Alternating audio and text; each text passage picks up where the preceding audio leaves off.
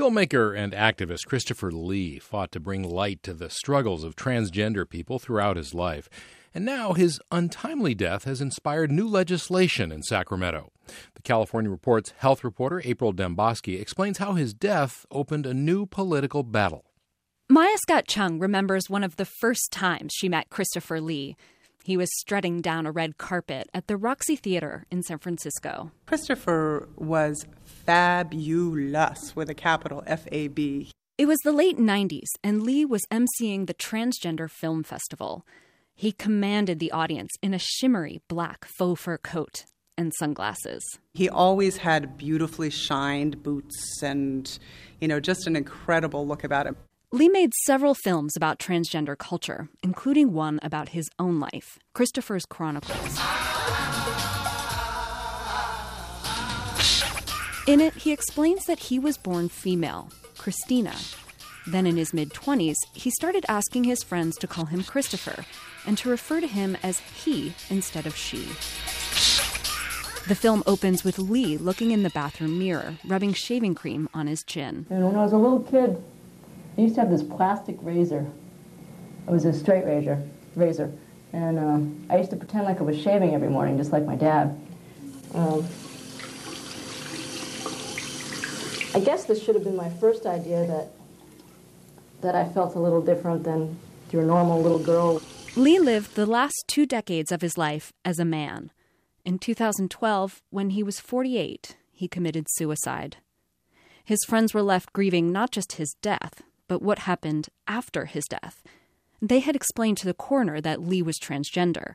They turned over his driver's license with his sex indicated with a capital M.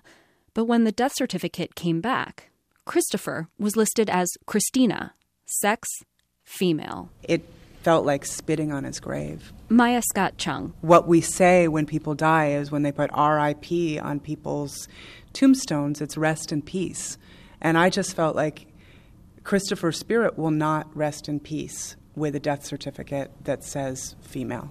Scott Chung and her husband made their way to the office of California Assemblymember Tony Atkins from Lee's hometown of San Diego.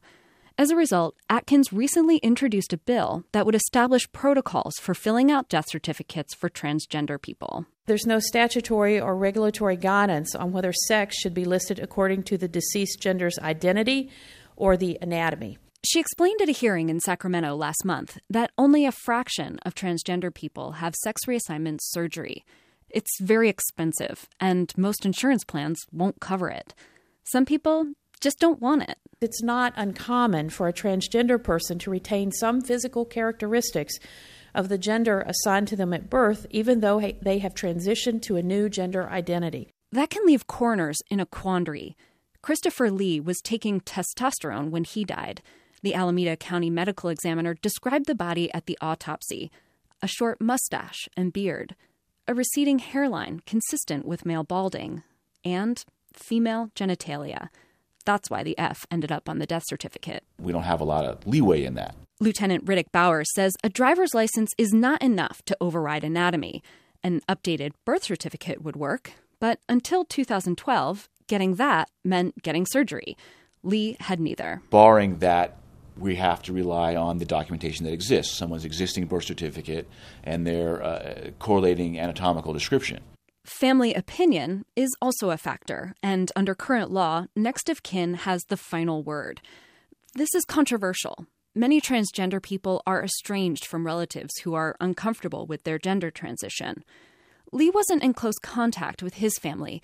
Maya Scott Chung says she and her husband were Lee's chosen family. It's important to see when someone dies that who actually lives as family and who is legally recognized as family is often different. If they're not blood related, they're not family. Lieutenant Bowers. Legally, they just have no say. Atkins' bill would change 2 things.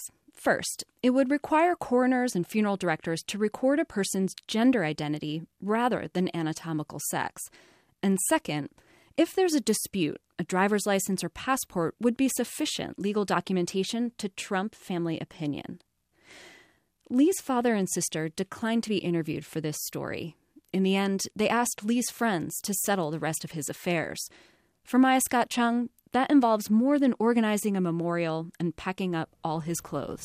I wore his cowboy boots for almost a year after he died, just trying to kind of come to terms with his death. For her, that involves changing the law.